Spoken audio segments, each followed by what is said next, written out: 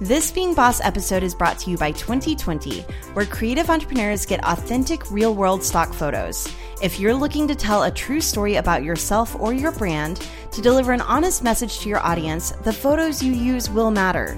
2020 has crowdsourced millions of photos from a community of over 350,000 photographers, all available under a simple royalty-free license. Today, they're offering listeners of Being Boss a 5-photo free trial. To start yours right now, go to 2020.com/beingboss. That's the word 20, then 20.com/beingboss to get 5 free photos. As the Being Boss book is officially and finally out in the world with the feedback pouring in, Kathleen and I are absolutely honored to hear the wonderful things that you have to say about our book baby, whether we're seeing it on social media or we're hearing it in person or reading reviews on online bookseller websites. And one of the most gratifying parts is how your feedback directly correlates with what we wanted this book to be. It feels very much like we've accomplished our mission. Now, from the very beginning, Kathleen and I knew that a few things would make this book different.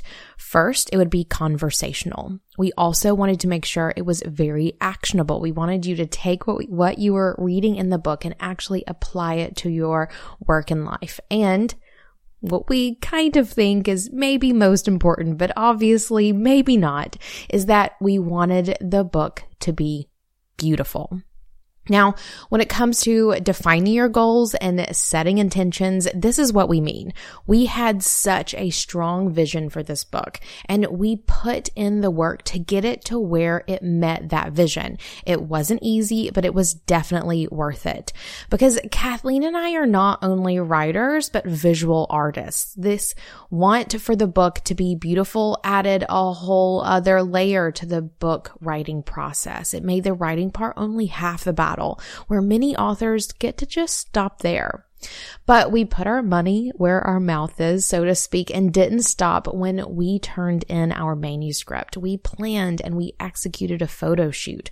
We mood boarded so many times. We mocked up chapters and covers to collaborate with the publishing team to really take this book to a place where it would appeal to you, our creative entrepreneurs, and align with what it is that Kathleen and I consistently bring into the world. We did the extra work that was required to take the Being Boss book to the next level. And all of your feedback has proven to us that it was a job well done. But how did we do it? We practiced what we preach. We shifted our mindset. We broke and reset boundaries over and over again. We dove into habits and routines that helped us do this new kind of work smarter, not harder. And we showed up and we did the work, not stopping until our creative vision became reality. Now, I love chatting with Joanna in this episode of The Creative Penn about the writing process and how so much of what we do at Being Boss as creative entrepreneurs crosses the lines into the work that authors do too. Because though many of them don't see themselves as creative entrepreneurs, I think most of us can agree that they absolutely are. Here's a clip of my conversation with Joanna from The Creative Penn.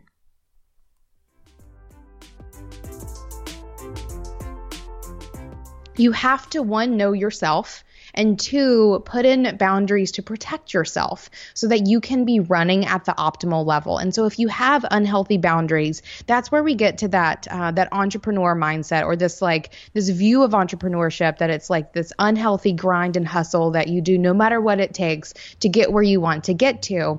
And yes, you can do it that way, but I don't think that's the best way to do it. And it's certainly not the only way to do it. There are ways to, find your own success without, putting yourself in the ground along the way.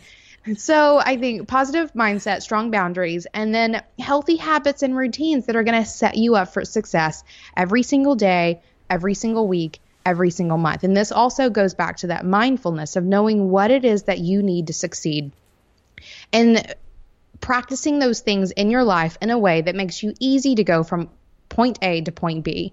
A very popular example of this is a morning routine.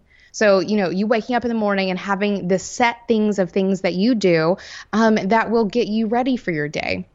If you have a really bad morning routine, by lunchtime, you don't know where you're going to be. Are you going to be ready to get things going? Are you going to be completely scattered? Are you still laying in bed? It's the morning routine that gets you going. And that's just one example of how you can take this set of actions that you need to do to get you into a place to be completely productive and happy while doing it. It's taking that set of things and making them habits and routines in a way that you do them without thinking about them, that they get you ready to do whatever it is that you need to do, and they're just continually setting you up for success. And so those three things, they all come down to mindfulness, and they all come down to being really stubborn with your time, where you know what you need to do to succeed because you've defined success, you see the path along the way, and you're willing to take action. And I think all of those things also super comes down to responsibility, which is really hard to do for most of us, but it is the thing that you have to claim and you have to own and you have to practice, this responsibility for yourself every single day, this responsibility for you taking action and reaching your own goals, this responsibility for dealing with other people, or even if you grow a team, being responsible for those people. It's being responsible for the work that you do and the words that you say. It's complete and utter responsibility, but then you get whatever you want. So why not take it? And all of that. Yeah. And I think that's really important. And it's interesting as well, because you talk about boundaries. I mean, most of the listeners won't work with clients because they're authors. But one thing that's really common in the writer community right now is writing more and more books, writing faster and faster. So I know you guys wouldn't want to be writing a book a month at this point, but there's plenty of people in my community who kind of aim for that. And I think, again, I was listening to you guys, and you take December off, right? And that I took December off last year because of what you guys said, and now I've scheduled next December off and ad infinitum. And I think this boundaries and responsibility for yourself is really important. So, for example, respecting weekends is very, very hard when you're running your own business. But there is a difference. But it's not. But I have to say, it's also really not. Once you put up that boundary and you experience a weekend where your business does not touch it, it is not a problem to go back or to not go back. You'll be perfectly fine not working on the weekends. But let's, I guess many of the listeners too will have a full-time job. So there's a difference between someone who is trying to move into their own business and someone who has been running it for, say, 5-7 years, right?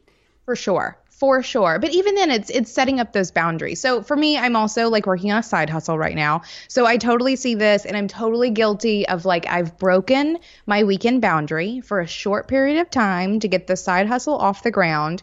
But a couple of things are in place. One of them is I know when that end point is. I know that I've broken my boundary for a set amount. I've created a boundary around my broken boundary, if I can even make it super meta like that. So, I've said, for the next 6 weeks, I'm open to working on the weekends, but I've also maintained a boundary where that does not count for Sunday evening. Sunday after lunch is my quote unquote weekend, where I don't care what is happening.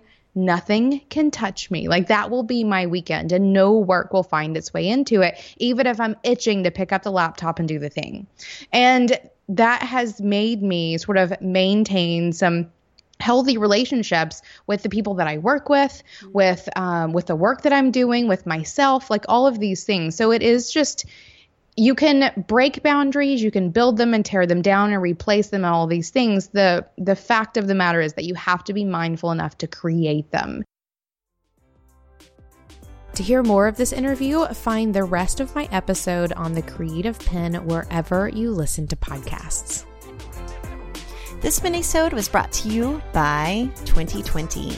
Check them out at 2020.com/beingboss. That's TWENTY 20 as in the number.com/beingboss.